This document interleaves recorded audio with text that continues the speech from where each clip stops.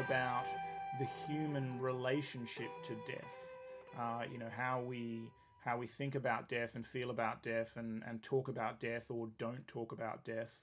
Um, No, Given we largely I think that now as a society we largely don't talk about death.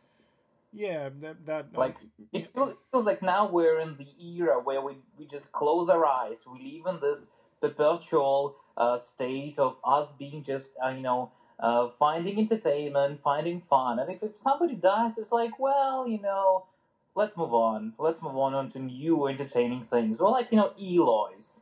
Yeah, I mean, if the person who dies is not so close to us that it in some way has this massive devastating impact on our lives, and people, Yeah, but then you're not supposed to show that because if you go around to people and being all kind of unhappy, and people is like, yeah, he's unhappy because he's whatever grandfather died, then it's like people were like, let's avoid him. yeah, sure, because we don't want to be confronted with that Yeah, absolute reality and inevitability of death. I mean, it's kind of ironic, and many people have said this, but it's ironic that it is such a definite thing. I mean, whether it had to have been definite or whether it was selected for or whatever, we know for sure that at the moment, until the transhumanists get their act together, it's an inevitability, and it's one of the few things that we we don't talk about, or often when we do talk about it, we talk about ways in which it might be avoidable, like in terms of, and I don't mean in the trivial sense of not being hit by a car or not eating a poisonous mushroom. I mean in the sense of the afterlife, or in the sense of the transhumanist. To what extent is the belief that death is just an engineering problem that we can solve, just yet another way of trying to avoid acknowledging the inevitability of our own deaths? it would be very interesting if we can trace the evolution of the idea of the attitude towards death. I don't think we can in principle because we can't really reconstruct history to that Yeah. extent. But it makes sense to me that the societies who lived in the constant turmoil of like death experience and all the kind of risks, right? You can be killed by a tiger, you can go Yeah. and hunt a mammoth, and the mammoth will kill you, and then there are all the numerous diseases, and if you make it up to 40, you are, doing Yeah. really, really good, and Exceptional. then you will still die very, very soon. Yeah. So, and, die constantly, so people just constantly die. And I feel that those societies and my knowledge of the beliefs of those societies and their religious systems, Yeah. it kind of puts the emphasis of being not complacent with death, but embracing the death, right? And Yeah. like in shamans, you learn from your death. As long as you're alive, everything is possible, right? Yeah. So if you're being distressed, you basically ask yourself, "Am I dying?" And if you're not dying, you're doing good. Yeah. So But and that's the then you should not battle with death in a yeah. way that you obviously try to stay alive, to the highest of your capabilities, but you still like embrace the idea of death. Yeah. And when the death comes, death is basically not glorified, right? But death is your highest achievement. Like having good death is really good, is really, really important. Yeah. And death essentially your ally. And a lot of Yeah. those tribes, they have the idea that, I mean, basically, we as a humanity have the idea of death as a rest, right? And a lot of afterlife will be somewhat reward for the stuff that you've done in Yeah. your The life. struggles of life. But the primitive societies, they tend to have the idea that people who die, they become advisors. So the dead ones, they are just advisors to the live ones. Yeah. So there is nothing bad happening with your death. More so that it will be rest. Like you will be resting, and you will be still you'll be Giving basically advice, yeah. maximizing your servitude to humanity. Sure. I mean, But then, yeah, don't you think that that's common to pretty much every contemplative tradition? I mean, including a lot of ostensibly secular philosophers, from ancient Greeks through to relatively modern philosophers, this idea Yeah, but I that, think. Mm. well, you can jump in if you want, but I don't see that idea as at all unique to shamanic cultures. It may Yeah, have yeah. No, some no, of I'm not its saying roots it's unique to shamanic. I'm saying it's plesiotypic. I'm saying it's the maybe beginning of the human, if you like, the way human deal with death. well, maybe it's And plesiotypic as far as wisdom is hmm? concerned. Maybe it's plesiotypic as far as traditions Yeah, of but wisdom are there is concerned. my point is that there is no strive towards averting death. That there is no even thought that you can become immortal. Sure. And when you have myths about people who become, trying to become immortal, it's usually painting those people as fools, Yeah, right? absolutely. And they never Yeah. achieve that goal. Yeah. They they try Gilgamesh. They Yeah. try Yeah. to achieve that goal and they fail spectacularly Totally. because this is not humans are not to be immortal, and even thinking about it is foolish.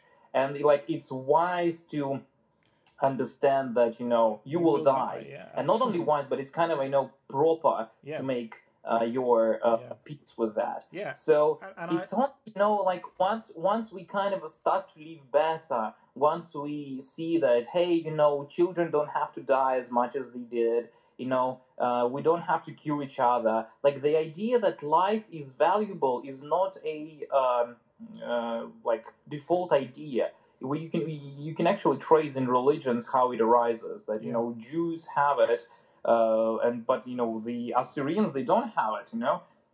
And so Sure. So I think the idea that every life is valuable and that life has intrinsic value, and it's better to be alive than to be dead, is somewhat novel idea. And it's well, it's obviously it's yeah. you want to be alive, Yeah.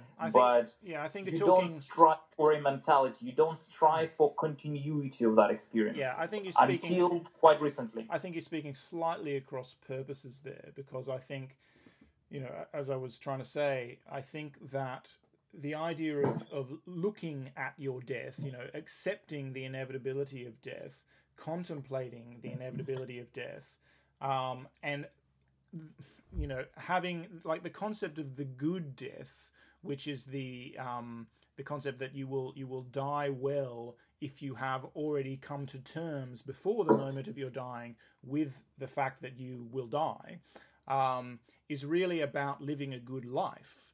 Because once you have accepted the inevitability of death, you will live a lot better for exactly the reasons that you were attributing to shamans there, and maybe it emerged there, but it's kind of a characteristic trait of all systems of wisdom up to the present day, and all philosophers who try to derive a framework, which is to enable people to live a good life. And of course, Socrates' definition of philosophy, or being a philosopher, as living an examined life. They will all have to deal with the issue of death, and they basically, pretty much most of them agree that you have to accept the inevitability of death in order to be able to live a good life. So I think that's a really common thing. The value Yeah, in it is a common thing, but like nowadays there is no such a thing as a good death.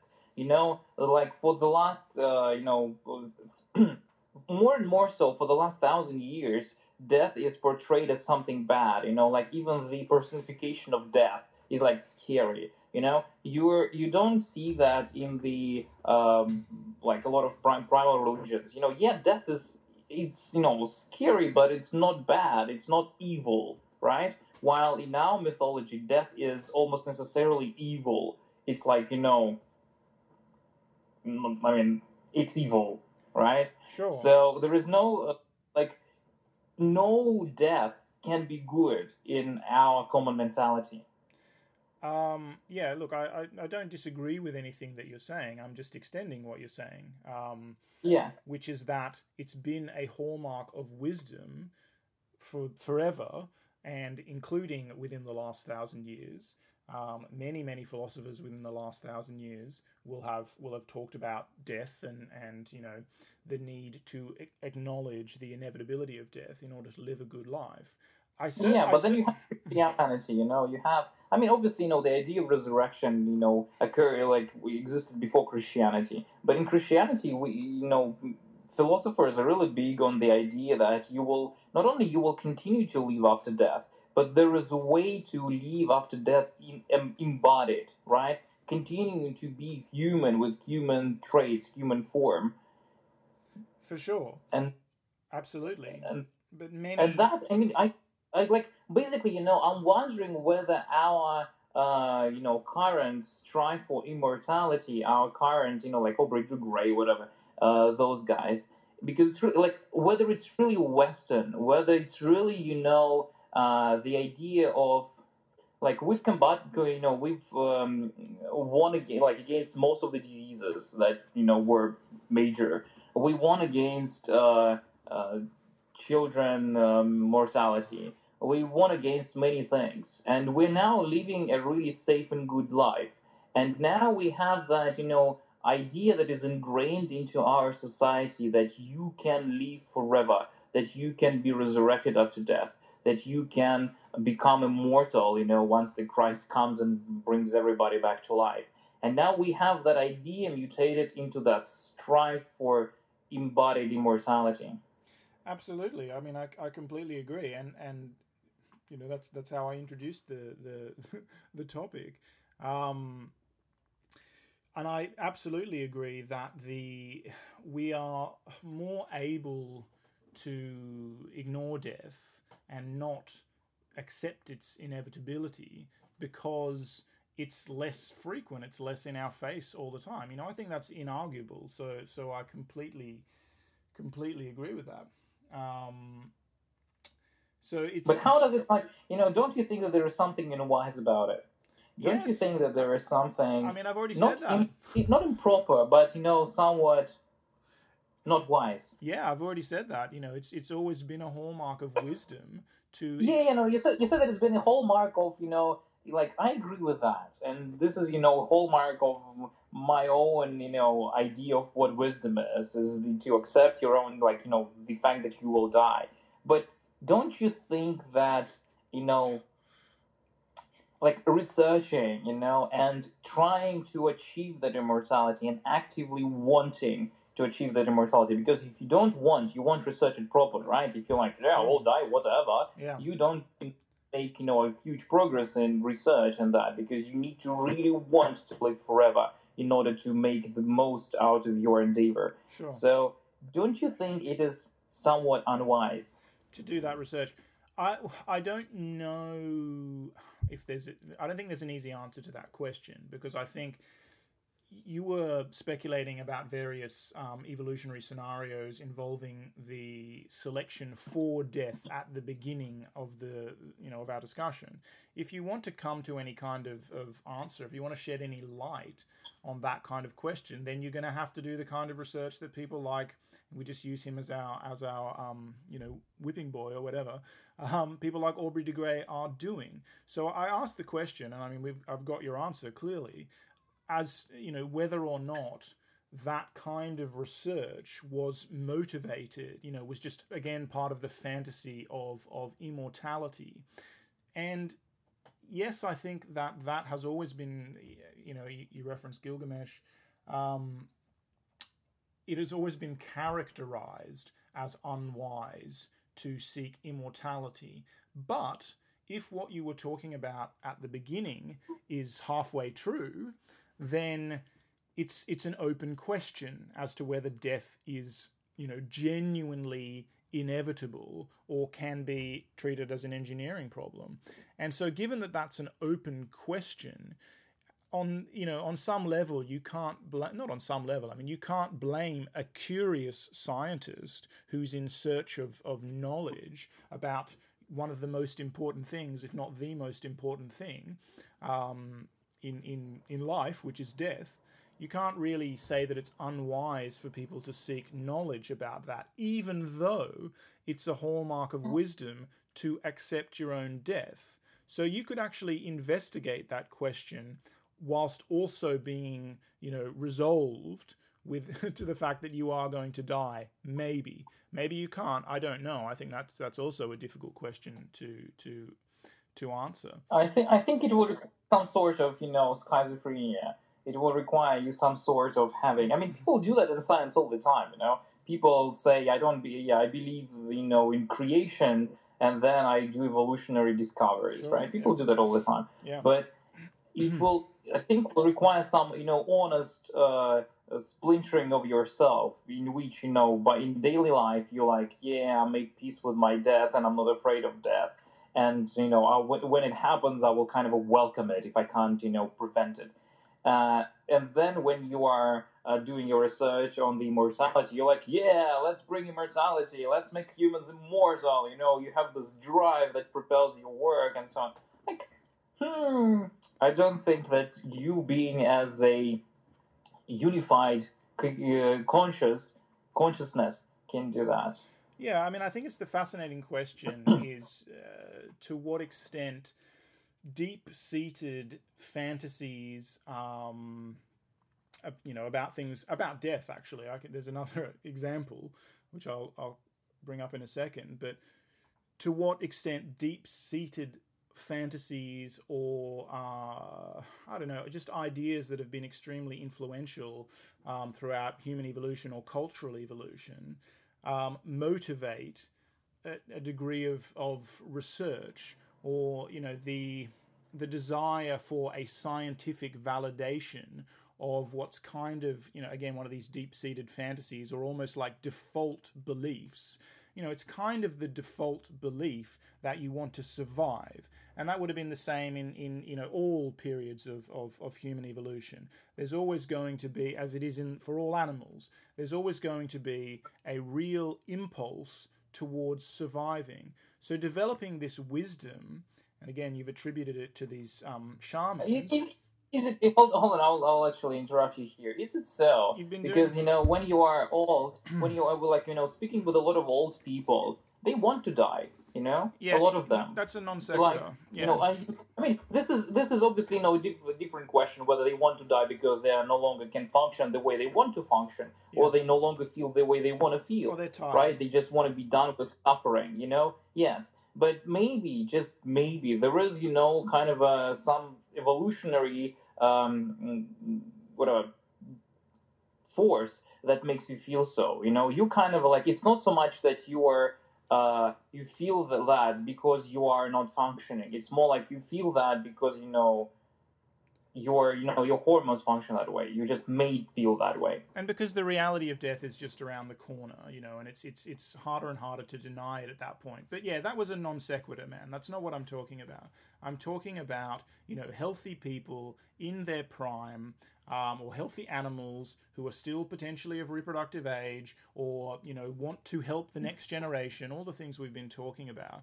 There is a strong impulse towards survival, which you can observe anywhere when you look at human behavior or the behavior of any animals or organisms. Single-celled organisms as well have a desire, in inverted commas, to survive. So I think that the idea of accepting death, accepting the reality of death, not denying it, of actually confronting that as a reality, and then being able to live a better life because you know that whatever suffering you're having, for example, in the moment, you're still alive. I do think that is something that people would have had to come to. It's a way of rationalizing and again confronting the reality of death. So I don't think that is the normal basic state of human existence. I think again it's a characteristic of systems of wisdom, and kind of by definition people have to develop and become wise. They have to learn to deal with things. Man, but you have humans humans were living in pretty much the same conditions for almost 100,000 years. Sure. Like 90% of time human were in existence, they lived in the same conditions of somewhat hunter-gatherers. Sure. And having somewhat the same mortality and somewhat the same inventions. So of course the primitive beliefs and primitive philosophy that I was referencing, it came as an evolution systems of thoughts during that time. Like we have that is the result of thousands and thousands of years of human processing and thinking that and coming in terms with that reality. Like that's Exactly. obviously true. Yeah. It's not that they just came into being and then that was the way they felt about it. Yep. It's more like they evolved that way of thinking. Mm-hmm. But I feel that the way we have now is the kind of a not even like not it's not regression, it's not something, but it's the new way of thinking about those stuff. Sure. So I'm not. It's more like we developed that sense of wisdom, but then the conditions changed. We don't see death that much anymore. Yeah. So and now we have the thinking that we can maybe avert it altogether. Well, at least we can close our eyes to it. Yes. Like the fact that there are so many tangential, somewhat evidence that we don't like old people. We don't like the idea of being old. All our mainstream art is not about old people. It's about being fit and young. Yes. So. Yeah. That's all. Yeah. Like I'm not entirely sure. It's not that I have some coherent point about that. It's more like it's feeling, right? And that feeling is that we lost that wisdom. We, as a Western civilization, as a Western society, we lost the wisdom that we previously possessed. That's just nostalgia for the golden age and all that kind of stuff. I mean, let me actually respond before you jump. But I mean, come on, man. Give me a second to address what you are saying. You have no idea. We have no idea whether that degree of wisdom, the thing that we're both agreeing is wisdom. I mean, we're agreeing about everything, or almost everything. There's no way of knowing whether that was ever a dominant view that most people held, or whether that was just what the most wise people in those societies held, the viewpoint that they held, and that they tried to get other people to believe. And maybe those people even said that they believed it, but maybe they didn't really. So you've got no way of knowing whether the situation was profoundly different in the sense that all members of this tribe or all humans, were wise in this way. There are many, many, many people alive today who would completely agree, like hundreds of thousands, if not, certainly millions, I would say, many millions, who would agree that, being cognizant of the fact that you are going to die, accepting your death, etc., allows you to live a better life, and that is a sign of wisdom. So you don't know what the relative percentages have been at any given time, and therefore you can't characterize it in this sense that, that was the golden age, and now we've lost that idea. I mean, what's the whole concept of mainstream and the amount of information that's out there now and flying around, like, it's a totally novel situation in that sense. So for sure we're continually exposed to all the kinds of things that you're talking about, which I'm arguing come from a very, very basic desire, which is profoundly pre-human, to just survive and to not die. We all want to live. Of course that's going to be the dominant idea. I mean, I think you are making lots of completely reasonable points as well. Definitely the fact that we now can prolong life, we can put it off. We don't have to even think about being old for such a long period of time. Our youth is so massively extended. Yeah, I think that all has a big effect. But again, I don't think you can quantify the relative percentage of the society at any given time that has this particular wisdom. What would be revealing would be if the people who were, the deepest thinkers of the era, like of the modern era, were in general saying that, death, were putting forward what you're characterizing as the main, and which is the mainstream point of view, but they aren't. There are many, many traditions around today, and many, many, quote unquote wise people who would completely agree with both you and I that you need to accept the reality of death in order to live a good life. But I was trying to actually mine a different thing when you jumped in before, which was saying, it's interesting to what extent these really, deep, motivating fantasies, if you want, about death, but also about many other things that have always probably been a big part of people's life, like the desire to live forever. And clearly the Epic of Gilgamesh indicates that idea, even though it's characterized as foolish in that myth, but that idea has been around for a really long time. There have always been people who didn't want to die.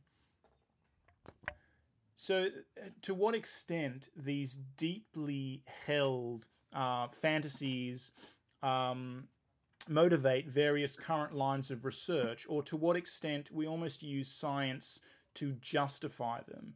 And I really like to think about this in terms of another phenomenon that's very related to death and worth discussing in any conversation about death, which is end of the world mythology, apocalyptic mythology. And right now we have a whole bunch of apocalyptic scenarios, and the most scientifically validated of them are climate change, overpopulation, and AI, right? And I've always been interested in the extent, well, I've always been interested, I guess, in pointing out, as many other people have been, that every era of humanity, every age has had its, eschatology, its end of the world mythology. And we just happen to be the first era to have scientifically validated end of the world mythology. But does that make it any more real than it ever has been? And does that mean our motivations for, the reason we're so fascinated by it are any different than they've always been? People have always been obsessed with this. People would like to claim that we're obsessed with it now because science is telling us it's going to happen. But is that really true? Or are we just obsessed with it for the same reasons we've always been obsessed with it? And one of the arguments as to why people are so obsessed with end of the world mythology is because that they can't accept their own personal death. They kind of can't imagine a world going on in which they don't exist. So they have to think about the whole world ending.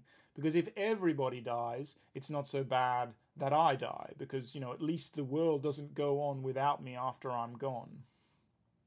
I mean, it can be that. I mean, I'll say that I don't think it makes it anyhow different, because like now we have the dominant way of knowing things through science. Yeah. Previously, we had the dominant way of knowing things through religion. Before that, through mythology. So it doesn't matter which is the way that we, what is the way of us to know things. Yeah. It matters whether the particular end of the world scenario is validated by that way of knowing things, by the dominant way of knowing things. Yeah, that's sort of what I'm getting at. It doesn't make it anyhow different from that perspective.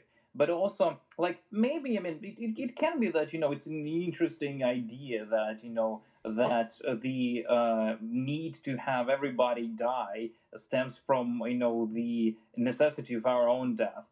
But, I mean, maybe, but from my perspective, it just makes more sense that our collective unconscious is plagued by the scenarios of end of the world, because we as humanity have survived a couple. Like, like even in our, history as Homo sapiens, we had several, right? Sure. We had that huge explosion of volcanoes 70,000 years ago that wiped out, like, 90% of humans. Yeah. We had, those like the massive floods. We had the, ice age coming and ice age going. Like, there were quite a few events that saw the, entire community like just dying off. Yeah. So it just maybe, we just kind of feel like we're due for some, because we had a lot, and it's like, well, maybe, it's coming, right? Yeah. It's kind of that. I mean, you made the very important point that that's unconscious, because a lot of people don't really know that those sorts of things have happened. And, a lot of people think that, the flood, that's just some, Bible, that's some biblical nonsense. And they don't know about, other bottleneckings. And of course, if you if you want to get really crazy with the idea of the unconscious, we know that mass extinction has been a big part of our evolutionary history that goes back 3.5 billion years, to our most distant ancestors of the first life. So for sure that I imagine it's probably a bit of a combination of both of these things. But if you think rationally about that whole all the bottlenecking that has happened, what's a conclusion that you can come to is that we survived. In fact, our ancestors survived every single one of the bottlenecks that have happened thus far, Yeah. and thus none of them was in fact the end of the world. So the idea that humans are going to go extinct, which is really a big part of, I think, the attraction and fascination for a lot of people of these end of the world, of a genuine apocalypse. If 10% of the population survives that, it's not exactly the apocalypse, is it? Yeah. It's just a really, really bad thing. So I think those can be slightly teased apart. I mean, I think they're both rolled in together in the way this we're so obsessed with this idea. But, and of course, I completely agree with you that it doesn't make it any different that these are now scientifically validated. It just gives us a kind of an even more of an, we're now in this so enlightened and so rational age, the age of the triumph of rationalism, as many people believe it to be. Yeah, well, but a lot of people believe it to be the age of quite the opposite. Of course, but it's just an interesting, and it's exactly what you would expect, that we find very rational way, quote unquote rational. Well, if they're supported by science, then they must be rational. We find ways of still indulging in exactly the same kind of mythological thinking that people have always indulged in, like end of the world, like immortality, etc. We just now have a slightly different justification. The myth hasn't changed, but we've rationalized it in a different way. So, Yeah. I think that's yeah, like that's quite interesting. It is quite interesting indeed. But it doesn't, like, the fact that our survivors, the fact that our ancestors survived all the previous bottlenecks, that makes it even more legitimate for us to fear that there would be some that we won't survive, because I mean that's essentially how fear works, right? Like the ones that aren't afraid, they don't survive. You hear me? Yeah. Are you with me? I'm completely with you. Yeah. Yeah. So the ones that are, they're not, the ones that aren't afraid, they don't survive. So the ones that are afraid of big cats, they look at big cats, they study big cats, and they become better at avoiding big cats, and they still are afraid of big cats. And so the ones that are afraid of volcano eruption, they try to avoid the volcano eruption, I guess. So, and also there is something at play that for how long can you hold your luck. So you've been lucky the first time, the second time, the third time, right? But more and more so, you become kind of afraid. Is this time the time that I will become unlucky? So I think the more we survive, the more we will be afraid that we will die. So basically, the more we live, the more we will be afraid of death. Yeah, both on individual and the collective plane. Yeah, no, I think that there's a lot of truth to that, and it becomes very interesting when you think about fear in an evolutionary context in the way you've sort of just framed it, because we know that a bit of fear, well, what we know that awareness of threats is very important for survival, and we know that fear is a marker that is, it's like pain in some sense. It's like, this is a thing you should pay attention to. We also know that when fear becomes self-perpetuating, so fear starts to feed on itself, and then you get really heightened levels of fear, that must surely be selected against, because when you are terrified, that's kind of like a malfunction, rabbit in the headlights kind of thing, or kind of a malfunction of the fear response, in which a rabbit that freezes in the open, it might be very easy for a fox to catch. And similarly for humans, we know that there are certain levels of fear that once you achieve them, once you reach them, you're basically completely non-functional, and then your death is assured at that point. So yeah, there's the right level of fear is what we require. Yeah, but it doesn't have to be fear necessarily. I mean, as you said, it can be just awareness. Yeah. You are aware of the ways the problem can happen. Absolutely. You're aware of the threats, Yeah. and so you are even more aware of the threats once you had a bottleneck for the survival. Because those who were not aware of the threats, they were not likely to survive. Absolutely. And at point now, we're so aware of the threats that we perceive overestimate threats. We see this. Malthus. We're saying that.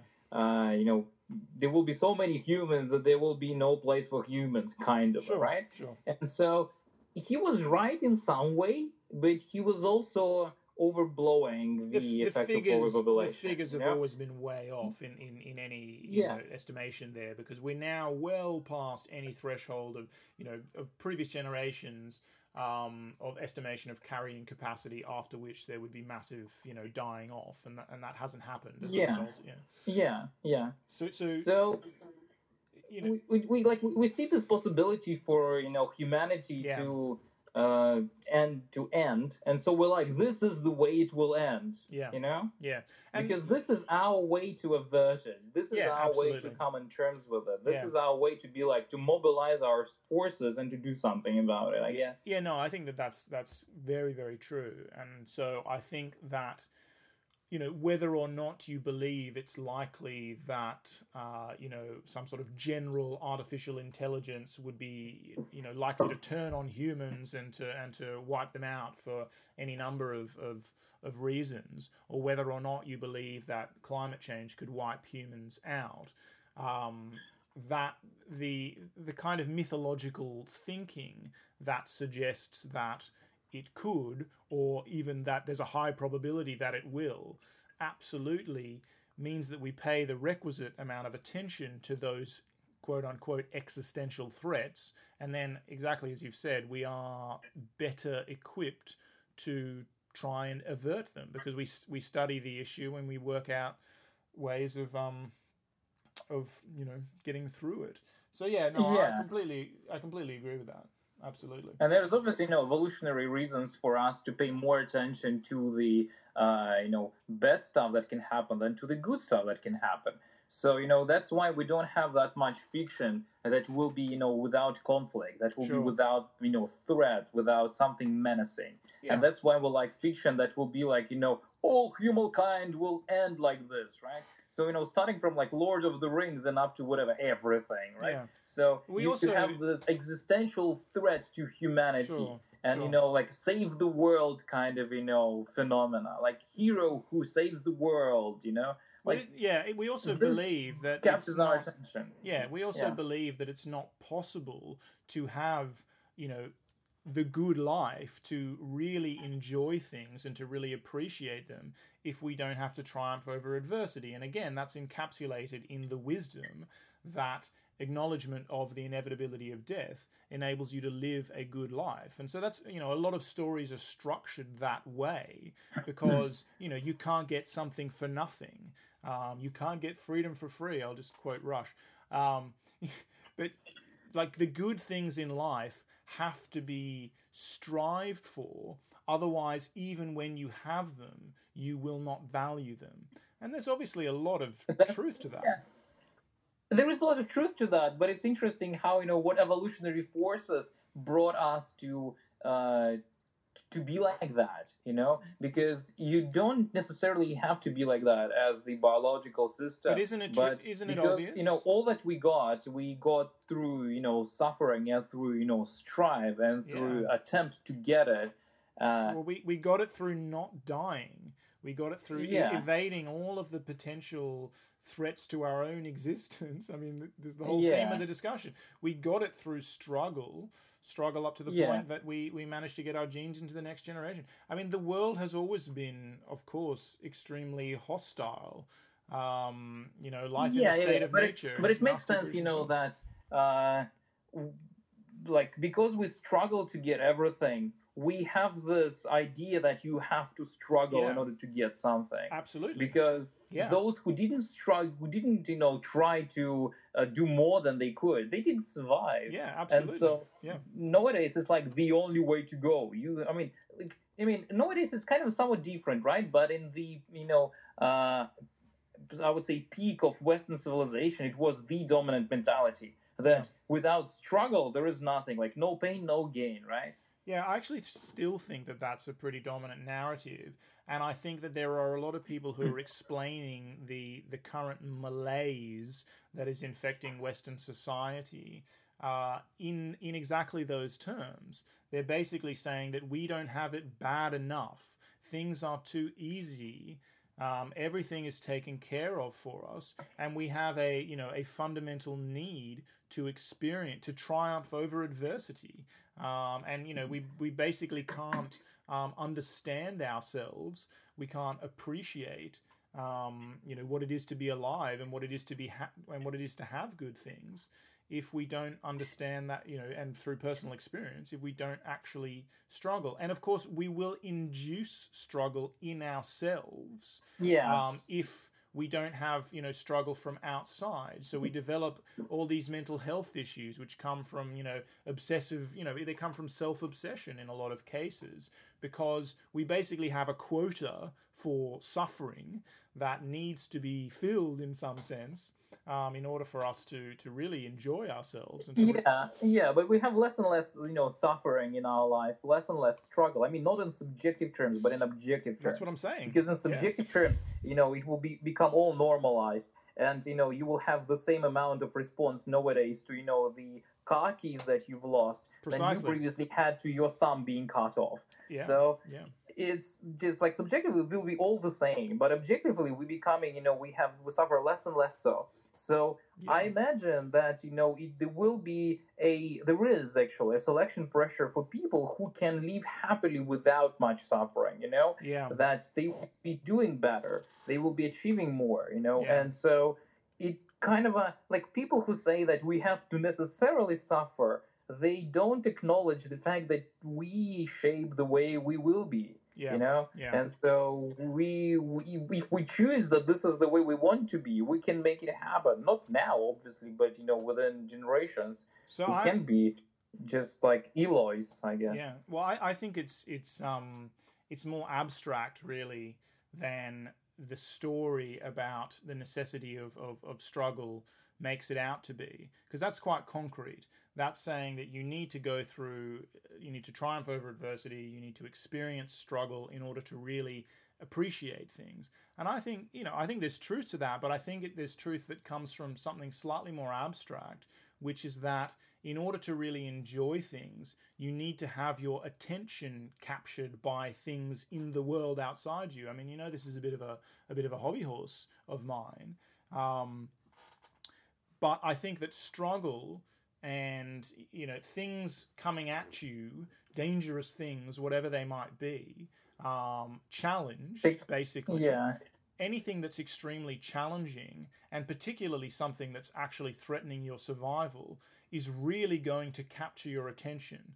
So I mean, you can look at it from learning a new skill, or sitting a very difficult exam, and we know that if you're not really paying attention when you're engaging with that kind of stuff, you're never going to get any good at that new skill, or you're going to fail that exam.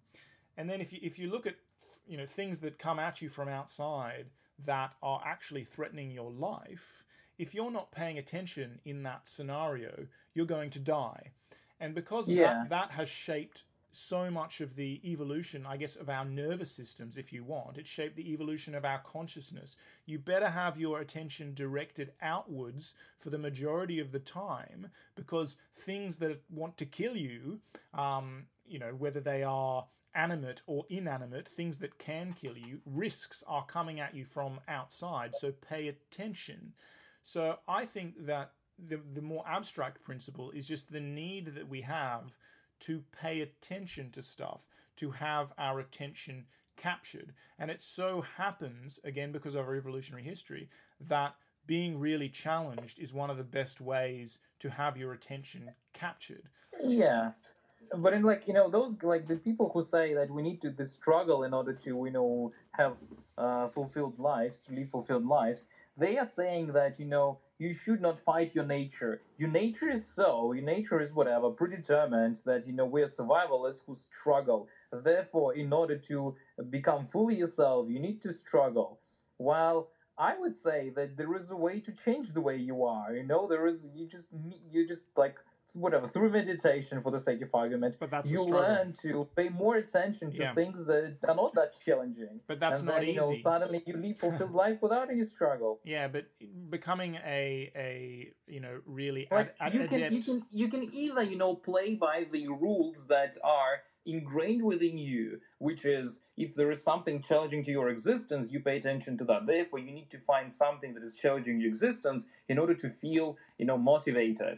But then you can just change what the things that grabs your attention. You can Yeah. alter your attention. You can change the way you attend to things. I mean, that's what I'm saying, but I think that solving problems of some kind or another turns out to be one of the best ways of having your attention captured. And if you use the example of meditation, meditation is specifically training your attention so that, it's capturing your attention with the banal in some sense, right? So the substrate of your attention doesn't matter because you've trained your attention to such a fine degree. But isn't it interesting that training your attention to that fine degree is extremely challenging to do? And that's why, many people find meditation very, very difficult.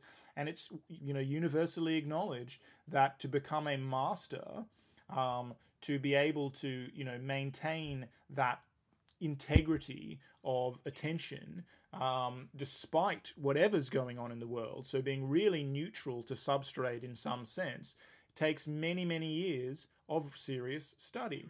So to some extent, David Deutsch, I'm just going to quote him, so I have to credit him, but his view is, we are happy to the extent that we are solving problems. And I actually think that kind of captures it. And, he said that in a conversation, I've told you about this before, but he said that in a conversation with Sam Harris, where, and then Sam started talking about meditation.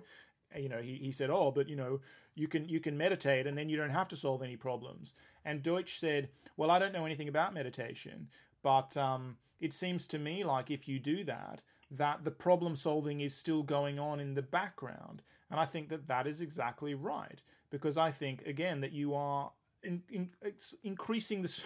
I keep going to these same terms that I like to use, and I would like to break out of that, actually, but you are basically defragging.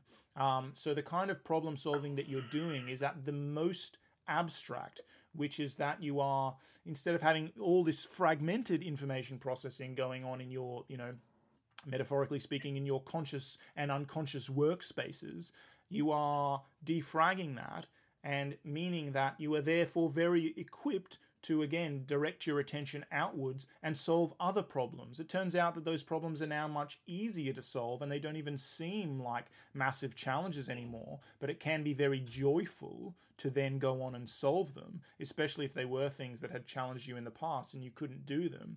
So in some way, that concept of challenge, solving a problem, is, another way of talking about, triumphing over adversity or challenging yourself. It does seem that no matter how you look at it, it's in some sense going to reduce to, well, I think it reduces to having your attention captured. And I think having your attention captured is almost kind of fundamentally about problem solving, because that's what our attention was designed for. It was designed to solve problems. So there's a degree, I mean, I completely agree with you. You can change the terms of the problem solving. So it's not that you have to be, you have to have people or animals or whatever trying to kill you. You can change the terms. It could be that you're becoming a chess master, or it could be, or whatever it might be, doing physics or pure mathematics or learning a musical instrument or anything. You've changed the terms of the problem, but nonetheless, you are still engaging in attention-capturing problem solving, and that is essentially the route to being happy in some sense. Yeah, I mean, if you phrase it like this, then obviously everything will fall into this, you know? Like, even the enlightened yogi who Yeah. is sitting and staring at the nail in the wall is basically essentially challenging himself to continue doing so. And, he's somewhat aware that previously he was able to do it for 2 days, and now he's trying to do it for 3 days, you know? So, Yeah. I guess. And Yeah, specifically, he's directing his attention outwards but there is, towards structured but there things is in the still, I world. think, the difference between the threat to your survival Yeah, and the threat to your, happiness slash existence of course there versus is. challenges that are not Of course there is. that Yeah. So high. there's clearly a difference in those things at the level at which we would talk about threat to your survival is clearly different from whether or not you pass an exam or whether or not you master a musical instrument or Yeah, something but like that. for a lot of people, they But feel similar. A lot of people will have the same physiological response to yeah, the exam. but that's because They they are are similar. actually physically afraid of the exam. Yeah. So And again, they will sweat, their yeah, guts will sure, melt and yeah, whatever. They will feel really, really unwell. yeah. So And it's important but to then, you have people who don't care. And then, there is, yeah, kind of evolutionary advantage in something like in a way that you don't care because that allows you to, kind of you just solve things better because you're not stressed, you're not totally, locked and you're not in yeah, like some problems, not all the problems, but sure. some problems can be better solved if you're not Absolutely. stressed, Yeah, obviously, right? totally. So stress is kind of an independent thing. Stress again is another marker. It's like fear and pain of the need to pay. That kind of psychological stress Yeah, is a marker yeah, of the but there is. I need. mean, My point is that there is a challenge. If the challenge is to your survival, it will induce, that kind of a response. Yeah, But if a challenge is just like a challenge of like, can I climb to this tree? Can't I climb to this tree? Like yeah. it's a different kind of challenge. You're Clearly, like yeah, you're solving it in a relaxed way. totally. So Yeah. So I'm not. I'm like not you're not actually. struggling, Yeah. you're just like, it doesn't matter whether I Yeah. can climb it or not, but I will still try to climb it. But yes, And but you will become bored, as many yeah, many in a way, people do. No, but no. maybe not. Like I would say that some people will, can only solve problems when they are, like put in the position when there is no way that they don't solve it, Yeah, for when they sure. have to solve it, then they Exactly. will succeed, And and then only they're even that. more similar But to those life and but death I problems. yeah, but I think that there is a pressure nowadays for people who can succeed without being pressed to that extent. Sure. That Yeah. you can be like, hey, this is a problem. I have to self motivate myself in order to solve it. There is nothing that that I don't need to solve it per se. I can live, fulfilled life without doing it, and I have, have money and everything without it. But it's still better if I solve it. And we Yeah. see that those people are the people who bring, the most for the like cultural evolution, right? So. Yeah, well, I don't know about the last bit. I mean, I was completely agreeing with you up to there. There are obvious, Okay. there are obviously big differences between, again, a threat to your survival and whatever other kind of challenge that you want. But they are, again, if you go to a more abstract level, they are related in certain ways as well. So it's hardly surprising that people get confused about the differences between them and sometimes treat things that aren't in any way, shape, or form a threat to their survival in the same way as they would a threat to their survival because they're kind of related cognitively. And again, Yeah, I mean they're really cognitively because they take place in the same brain, and brain is this yeah, machine to solve things. yeah, So yeah, kind of, yes. Again, they are, but they aren't. That brain was shaped by an evolutionary history in which the yeah, obviously. primary, But I mean, you can tease apart the solving device and the motivating device of in your brain. course, And yes, so the solving, hardware is one thing, and you need to you need to have something in attention that you are solving, yeah, because I think attention belongs to this, solving machine, while the motivating machine is more like the need, the why are we going there, why are we solving this, why are we doing this kind of a thing. And for typical animal, it would make sense that for typical animal, it's not engaged unless there is a pressing need to engage in For it. sure. And so we as humans kind of, have to evolve out of it Yeah, and we in order to have be in many happy, I ways. guess. We have in many ways. Of course, Yeah, I completely agree with all of that. I mean, that's why we have art, for example, amongst many other yeah, things.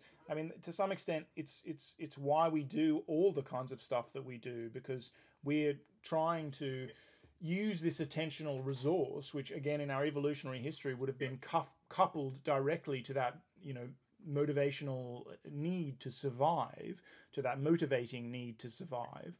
And because it has become increasingly decoupled, we've had the ability to devote that attentional resource to all sorts of other kinds of stuff. It was as we transcended our very basic need for survival, as life became easier because of, in the first place, a surplus of food, perhaps, that we got more interested in doing lots of other kinds of things, in capturing our attention in other kinds of ways. And all those ways have contributed greatly to our, cultural evolutionary history. Um, and yes, you're absolutely right that people who can move easily through the world solving problems without confusing every single problem with a threat to their very survival are going to have more, they're basically going to have more energy to keep solving more problems, because they're not going to be totally drained by having like this huge adrenal response and all this, this big stress response every time they encounter a problem, because they've built into themselves basically an understanding of themselves as a person who can solve problems.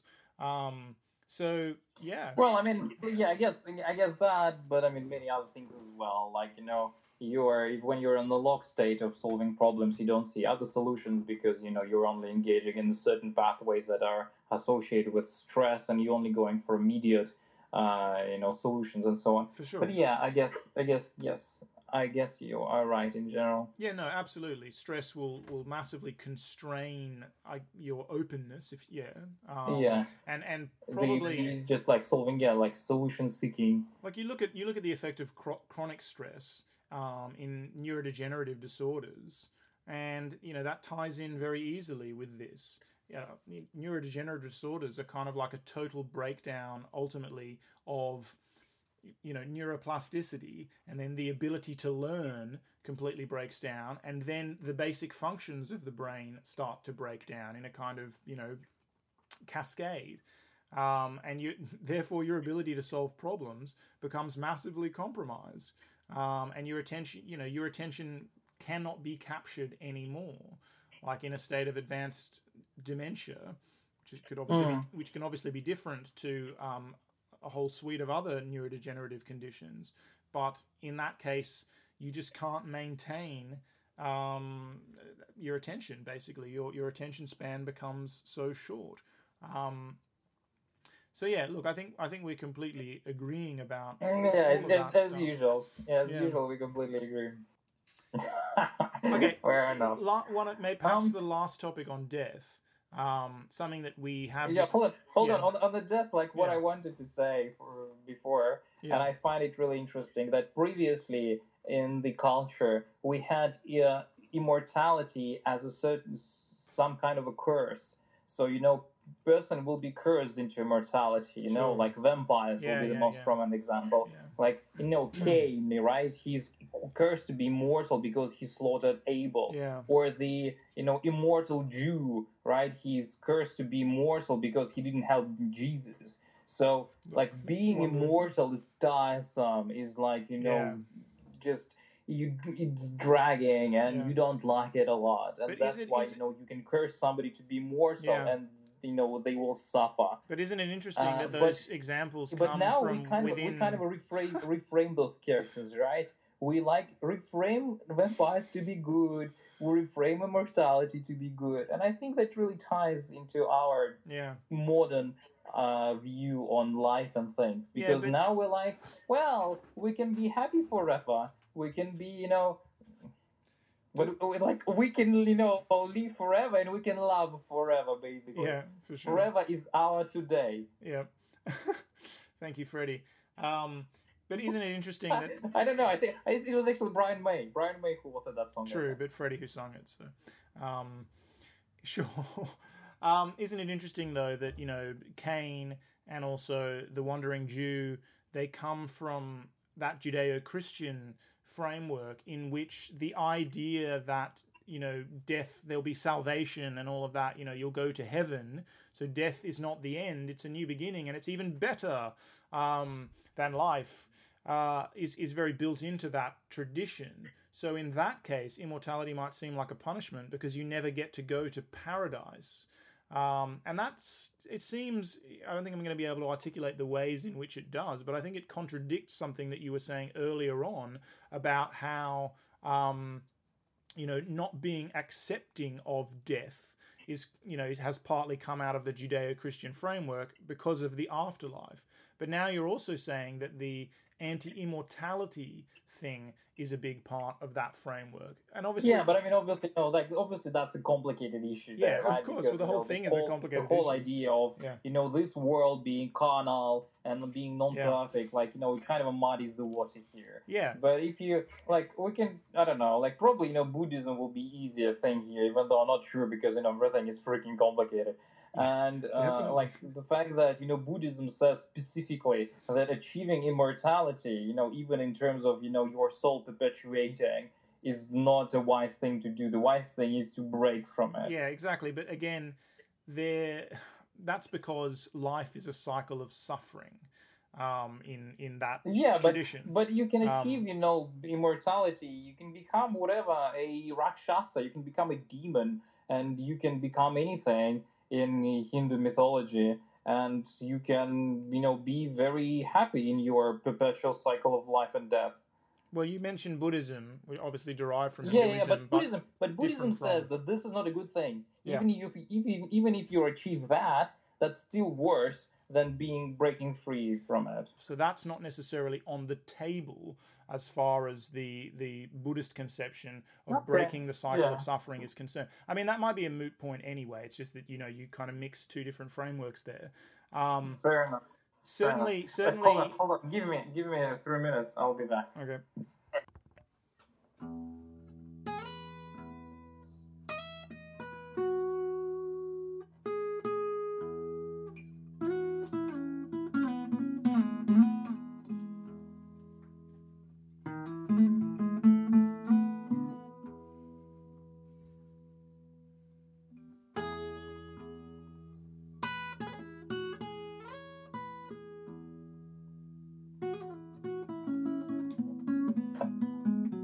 Okay. Okay. I'm not sure about if Gautama Buddha would acknowledge that, but I feel like Tibetan Buddhism is somewhere in that vein because in at least I understand some of their teachings and some of their Buddhas as basically saying that you have to go through a certain amount of reincarnations in order to see that everything that happens is the same. Everything that goes through the same cycles, and you basically are trapped in this sameness. And then the idea is not so much of kind of breaking free from the suffering, is breaking free from the sameness of this. Sure. So in their mind, and I think Buddha would agree that being trapped into the sameness of life, whichever you're reincarnating or whether you're staying in the same life, is beneficial. Sure. I mean, that's separate from the issue of becoming a demon and all of that. Becoming a demon may that just in a way that you can be immortal within one life by being a demon. So I think that's basically true. I mean, I think there are just different ways that you can interpret that. I mean, certainly the idea that life is suffering, and suffering is caused by desire, and that it's very, very difficult to escape desire altogether during life.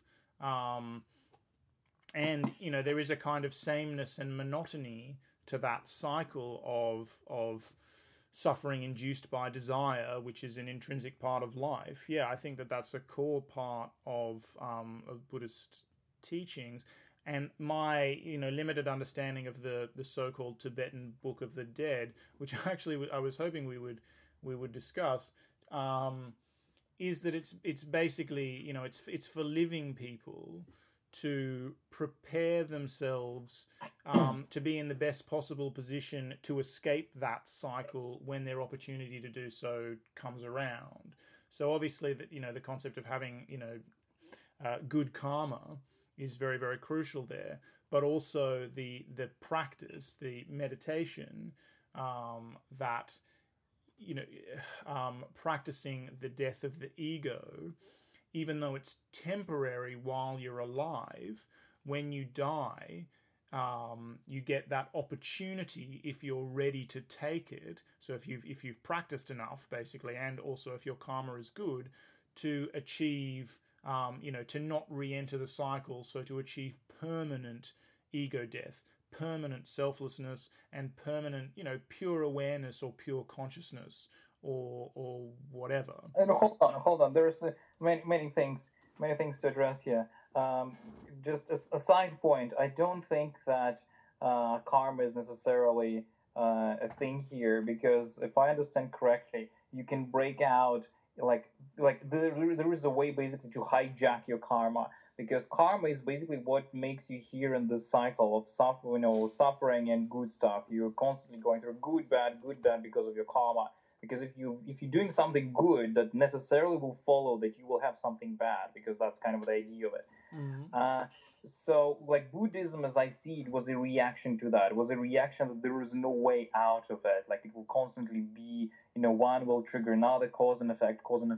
So maybe not all the Buddhism, but at least definitely some of the Buddhism allows you to kind of just, getting rid of your previous karma and just getting straight to whatever, outside. But I'm not sure. Like ego death is a very interesting thing, and so we will leave it for the last, because I think it's the most interesting. Can I jump in for a second? Because the issue of hang on, man, just stop for a sec, because I have to address your point on karma before you move on from that. So I mean, I happen to have a translation of the Tibetan Book of the Dead sitting next to me, and not necessarily the world's most accurate translation, and I mean, even the conception of the Tibetan Book of the Dead, as we know, is not how it was seen within those traditions and all of that. But so I mean, my expertise of the direct knowledge of the tradition is very limited. But in this version, it says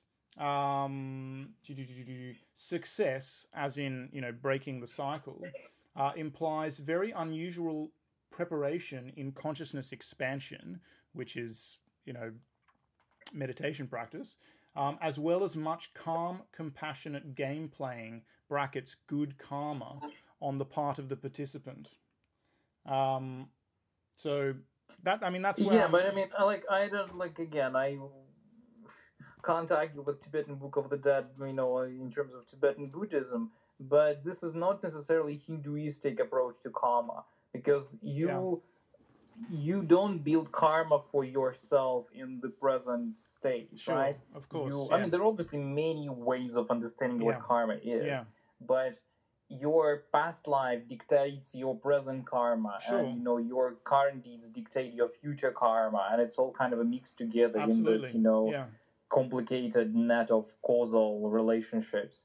And the way I was understanding Buddhism, I mean, my understanding of Buddhism is quite limited, but the way I was understanding some of it is that it allows you to break free from this net, because there is no point at which you can be, okay, my karma is altogether good, or my karma is altogether bad. No, I think that's very, I believe that that's very accurate, and that's not, but it's not an exception to what I was saying, in that part of very explicit within Buddhism is the idea of not increasing suffering during your own lifetime. So it's the idea that, yes, you don't have any control over your previous karma, whatever karmic debt you might have racked up, but don't rack up any more right now, while you do have some degree of control over it, and then that will put you in the best possible position to be able to exit the cycle of suffering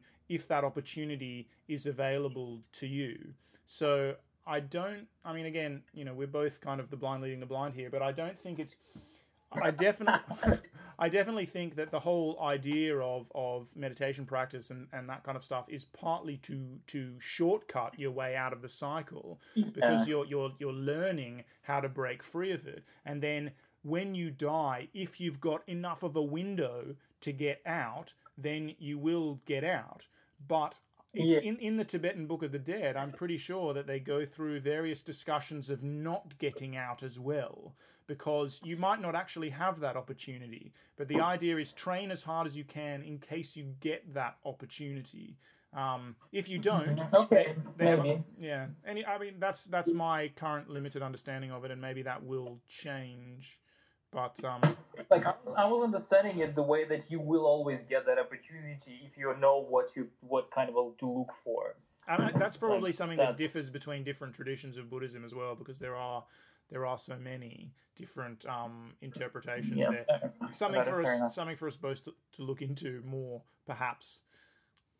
Okay. The other comment was that if again, it's hard to say, what the Buddhism tells you, because it's like the same as saying what Christianity tells you, right? That tells you so many things, and there are freaking Gnostics that tell you all completely different stuff. Sure. There is a difference, but because you can go directly to the sutras, I suppose, and not take any. Obviously, then you'd be doing your own interpretation of it, but you don't have to. Unlike the Bible, I guess you could go to the Gospels. You can go to the Gospels, but then the way that you interpret the Gospels, and they're somewhat contradictory. Whether you go with Luke, or whether you go with Mark, for sure, whether you go with whom, was it an angel that stands between near the tomb, or the man? So I think in the case of the sutras, it's a little bit different, because you don't have that whole. They're not situated for the most part in the same way. They're just like transcriptions for the most part of what he said, as opposed to a story about the circumstances in which he said everything. Like, he was telling stories for sure. But anyway, it doesn't matter. I know what you mean, and I agree with you. But there is also you can any human will contradict himself over the course of their lifetime. Yeah, I'm pretty sure we contradicted ourselves over the course of this conversation. A dozen times. So if there are 10 transcriptions of this conversation, and they omit a single part, then they will be contradicting each other, right? Yeah, for sure. But the point is that I wanted to make what is that. As I understand Buddhism, is that when you are transcending your ego, and you're becoming, you're getting out of the cycle of reincarnation, and you are connecting with the oneness, you don't have consciousness experience as such. You don't have awareness. You don't have. You merge with the one. With you are. The thing is, it's a mentalist as opposed to physicalist. It's a mentalist metaphysics. So it's not that you have consciousness, because what you don't have is you, right? There's no you. But what you become is consciousness. I'm just reacting to you saying that you will have awareness and conscious experience. Hang on, no. Sorry, hang on. Can I clarify what I said? Yeah. So maybe I didn't say it clearly enough. But because it's a mentalist metaphysics, it's not that you will have consciousness, it's that you will be consciousness, because consciousness is the fundamental substance. So you will be, so it will be fundamentally like the experience of ego death in deep meditation when you cease to exist, but you're becoming part of the oneness. That is a very, I feel like this is a very important point, especially in the larger far conversation. Sure. Because it amounts to your death. Yes. You will completely cease to exist. Yeah. This is kind of an absolute freedom. It only gives you, some ray of hope, is that in some sense, something that you are will continue to exist, right? In some way, because it will, reunite with the one which is everything.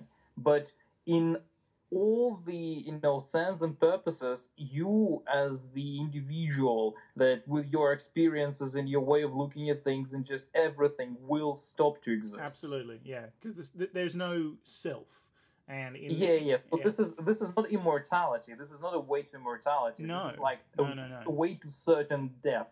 Like this is a way to permanent death. for sure, absolutely, yeah, no, I completely agree, and I mean, I think that's what I think I was agreeing with you in the first place when I said that life, um, also known as not death, in that tradition is suffering, um, and thus escaping that cycle of suffering Yeah. is obviously going to be good. So you wouldn't want to be immortal in a tradition which says that life is basically suffering, and the Yeah, but highest it wasn't ideal is like being just dead. the way you phrase it didn't necessarily Make that clear. sync with that. Look, Yeah. I see it as basically equivalent to like an Epicurean idea. So like Epicurus, the ancient Greek philosopher, or Lucretius, who was a follower of him. They were not so much mentalists; they were more like physicalists. But their view of death was essentially the same, which is like there's nothing to fear in death. All suffering, and of course they were probably influenced by Buddhism actually. But all Yeah, they could. Yeah. suffering is a thing of the body, basically. So it would be completely irrational to fear death because it's not possible that you're going to suffer. Because the body is no more. The body rots, and of course they didn't believe in a soul or anything like that either. They were fundamentally materialists or physicalists, but they were not afraid of death. They claimed because it's just a not being basically. There's nothing more to it than that, and Yeah. suffering is part of being. It's a thing of the body. So why would you fear that you're going to suffer in death? And Lucretius has that passage in his his epic poem on nature. Is that what it's called? Something like that. On the nature of things, maybe he has the section where it's something about those who fear their body being eaten by dogs after death. Are not acknowledging the reality of death because what do you care what happens to your body when you die? You're not gonna. It's not gonna be you. You're gonna be dead. Mhm. And that's the same as that Zhuangzi thing about who cares what? Why are you worried if we don't bury your body and birds eat it? If we bury it, ants are gonna eat it. What's the difference? Yeah. So that's and I love how I think that those Buddhist metaphysics and say Epicurean metaphysics seem to be in some sense diametrically opposed. Or in the history of philosophy, we think of quote unquote mentalism and quote unquote physicalism as being somehow totally different. But to me, they're actually exactly the same thing, and they have exactly the same treatment of death, which is death is just a not being. You go back and become part of the great whole because they're both monistic traditions. Yeah. Yeah. And Yeah. I love that coherence, as I might term Yeah. As if you wouldn't. it. Okay, very last really quick thing is that one time we were talking about death and you said that you thought death would be the most interesting thing that ever happened to you. Yeah, I still stand by that. I think it will be the most interesting experience in my life. So, and what I was sort of saying at the time is that I can imagine scenarios in which it would be interesting, and they would be influenced by my meditative experiences and my experiences of psychedelics and things like that. And you can obviously think of the Timothy Leary version of the Tibetan Book of the Dead, which is called The Psychedelic Experience. And, not coincidentally, that book, the translation of Tibetan Book of the Dead was given to Timothy Leary by Aldous Huxley, who, of course, famously, his last words were written and they were, X amount of LSD intramuscular or whatever, So he went out on a high, kind of literally. So I think it could be interesting in that way. But what I was giving you a bit of pushback and just saying like it could also be profoundly banal. Like if I told you about that experience I had, walking across a street, and I've had similar experiences multiple times, but this was a particularly, vivid experience where I looked to see if there were any cars coming. I could see a garbage truck, 30 or maybe 50 meters up the road. It wasn't moving very fast, so I turned my back on it and crossed the road. And as I turned my back on it and could no longer see it, even though I was totally safe and my judgment that it wasn't going to hit me was completely accurate, I had this sudden sensation of being hit, kind of thing. No pain or anything like that, but like a shock, as though the thing had hit me and then the lights just went out.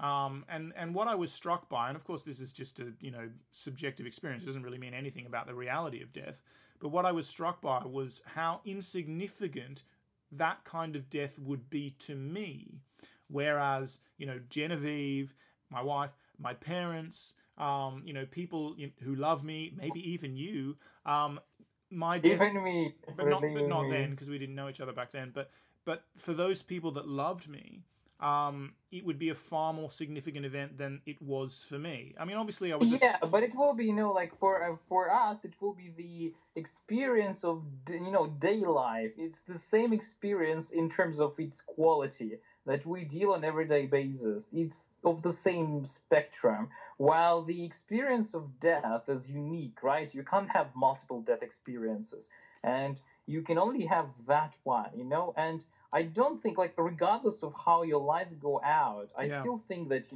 you will have some sort of conscious experience or unconscious experience. Yeah. Basically, you will have some sort of experience. The experience of your, not organism, but of your brain shutting down. And that experience will be unlike everything else you had experienced. Okay, maybe. But have you ever taken, have you ever been knocked out very suddenly? Or have you ever taken, more tranquilizers than you should have? Yeah, not taking more tranquilizers, but knocked out. Yes. So you can. But then you can reflect on that experience after. Yes, and then I don't think that what you feel is what you then later reflect on. Yeah. Yeah, I just don't know. I mean, I can imagine, because, maybe you can probably, be incinerated in a second, or, and there is no way for your impulses to pass by. Well, you don't need to be incinerated, you just need to be hit in the head such that you're knocked out. And, the experience of being knocked out is like, I just lost a few seconds, or however long it was, like they're just gone. It feels like you've lost a few seconds. So yes, you can like you wake. Yeah. You could be suddenly knocked out and simply not regain consciousness. I mean, that's what I'm referring to. Yes, it definitely can be that, obviously, and also, there is. I mean, I can't argue with that.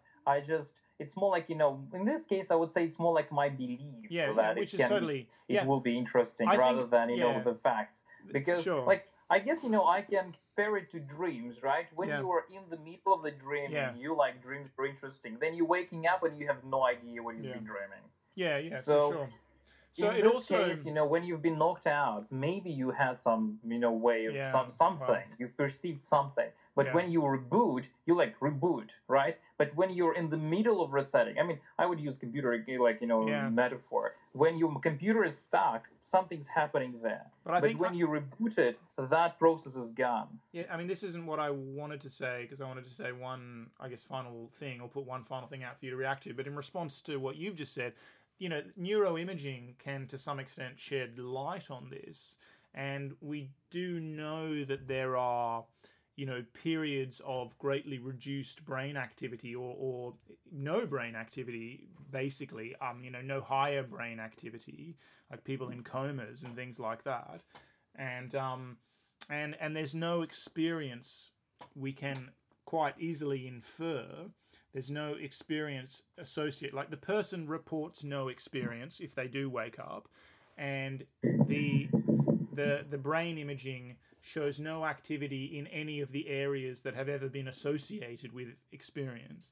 And so, I mean, the most logical interpretation of that, just like it's like the logical interpretation of being knocked out, is that there is no experience associated with that, because for some period of time, whatever circuitry is involved in actually having experiences is just off. Yeah, yeah, fair enough.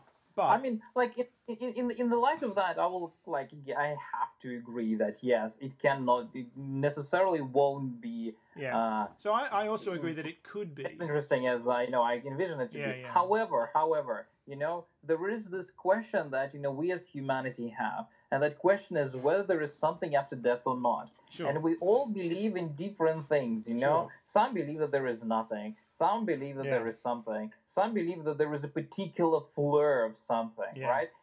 But as far as we know, as far as our knowledge goes, we have no idea. yeah, I mean, we can only believe one way or for another. sure. And so, as far as I'm concerned, this is the only way for me personally To to know find out. whether there is something or not. Yeah, and I that don't makes think it. there is much there. Yeah, Like, even if there is, I don't yeah. think there is much there. Probably there is just nothing.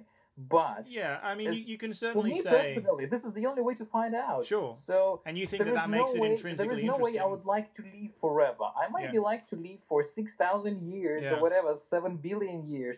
But I would definitely like to end this lifetime at a certain point in order to finally figure out whether there is Yeah. something after it or not. But doesn't, again, this is still, it's one final thing that I want to say, but doesn't it